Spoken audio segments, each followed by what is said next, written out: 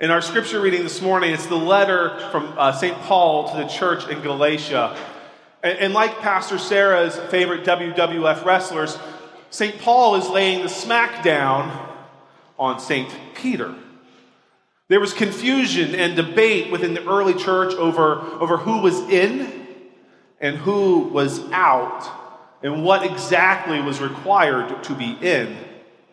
You see, Peter, the rock upon which the church was built, Peter, the guy who denied knowing Jesus 3 times as Jesus made his way with the cross up to Calvary, that Peter caved under pressure of false teachers to add fluff to the gospel.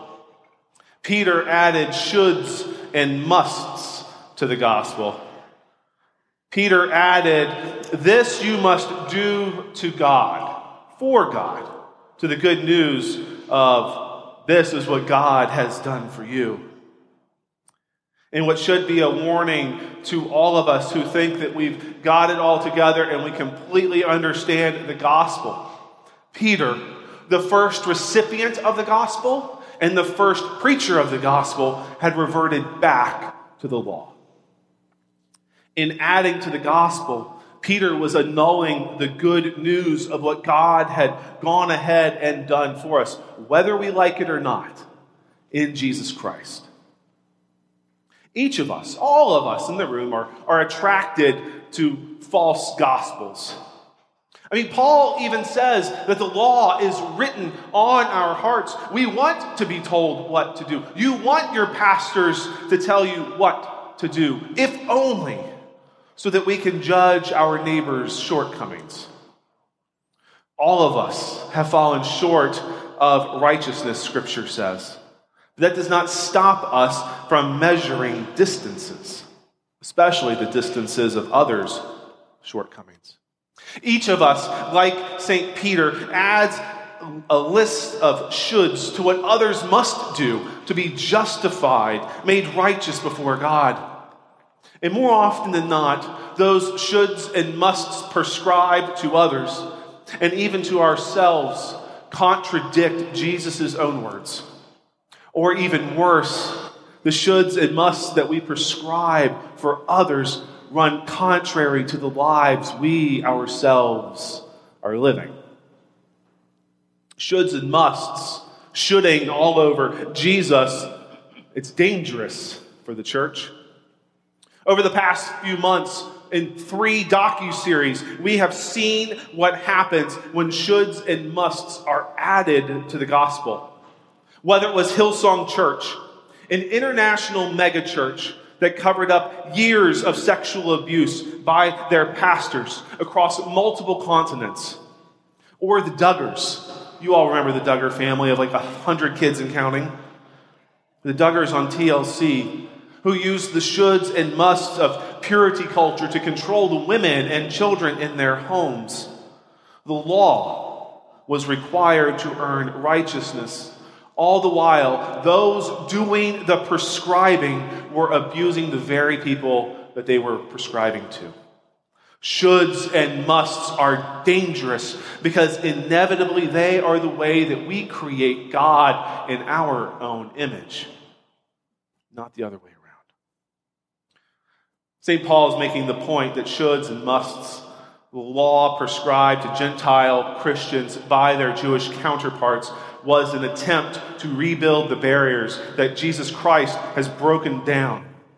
Paul argues that what we do, the lovely, nice church things that we do or tell others that they must do not make us 1 ounce better in the eyes of God.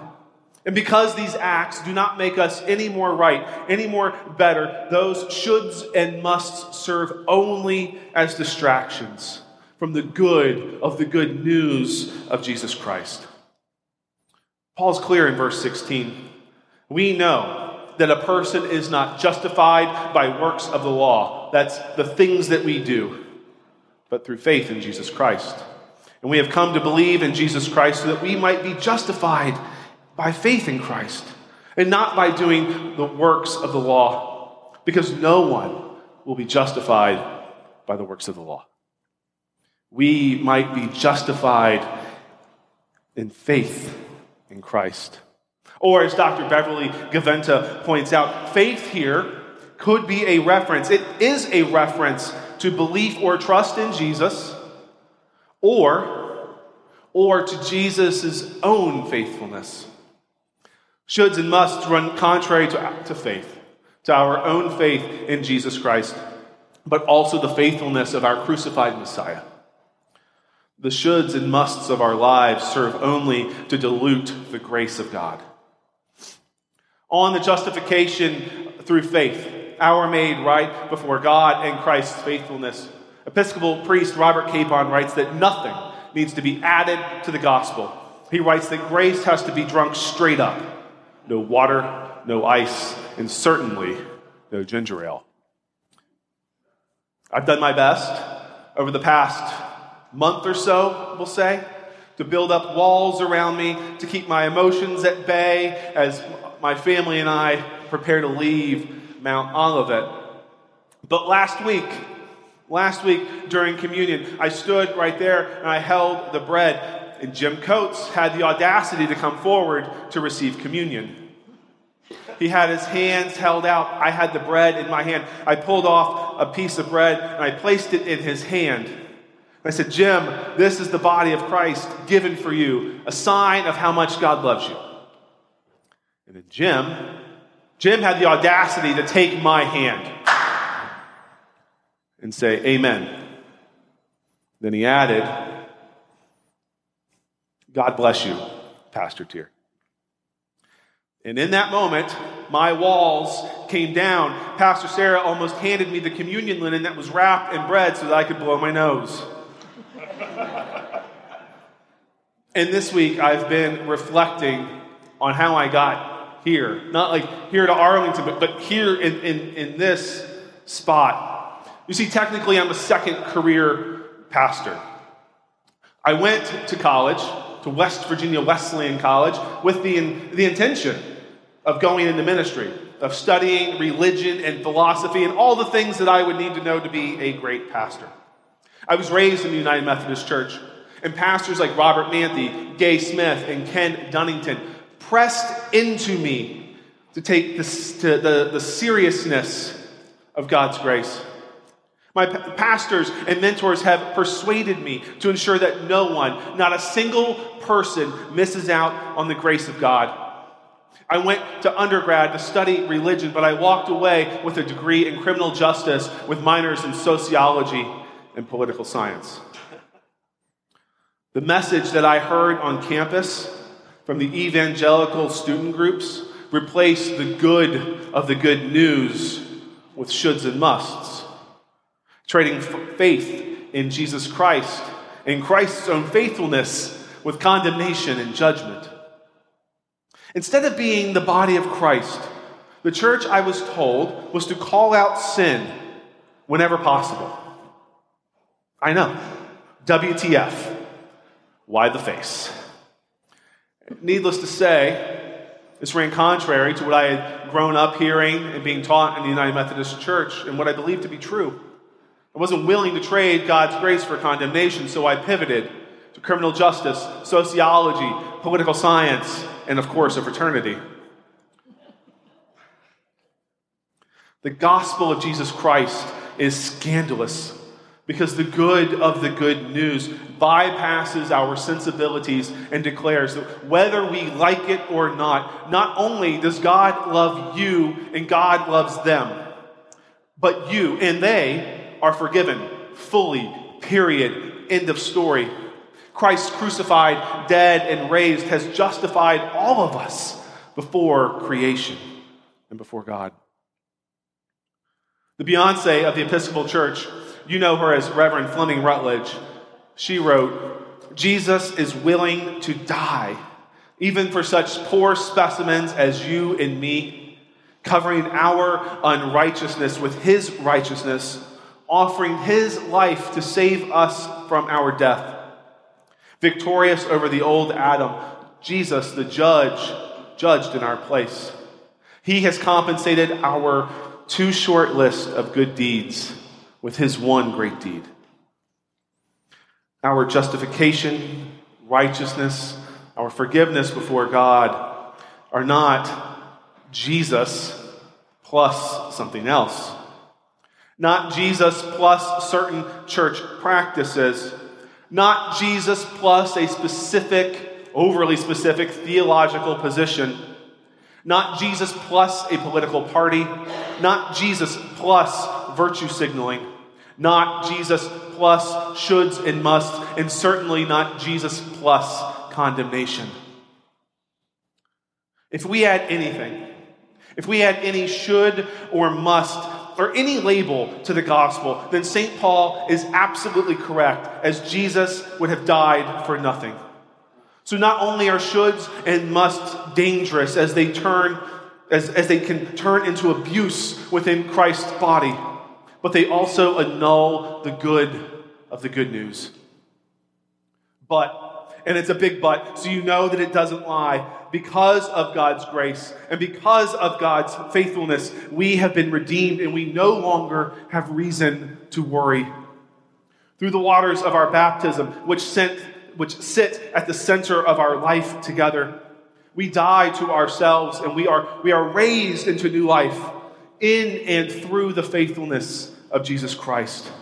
In dying to ourselves, we can keep the grace of God at the forefront of our lives.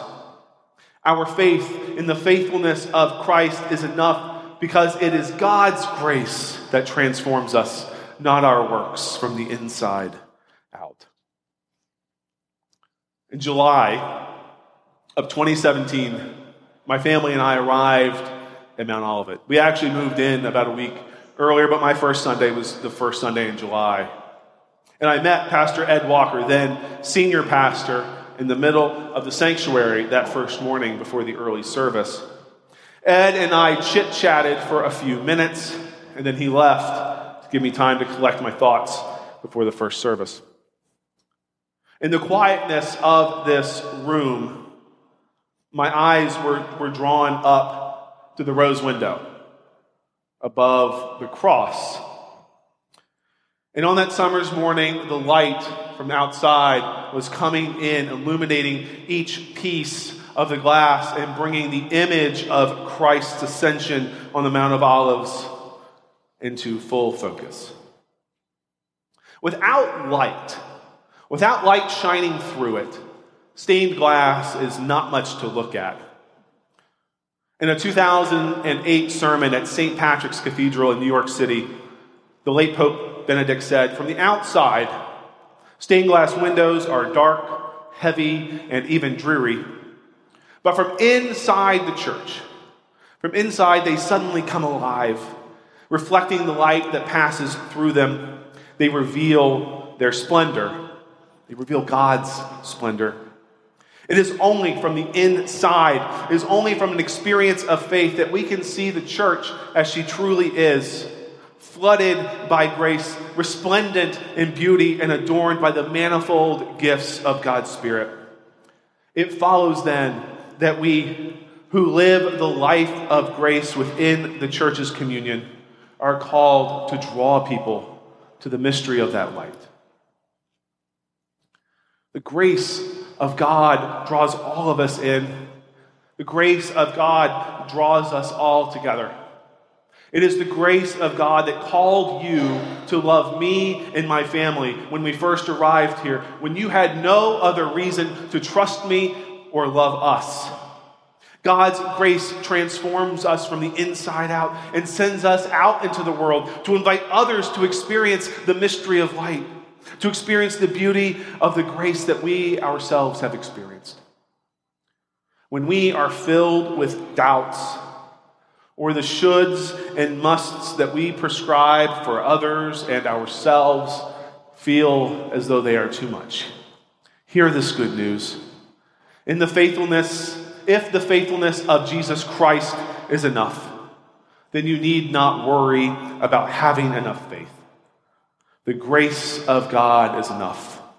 Hear it in word, feel it in water, and taste it at Christ's table of grace. Amen.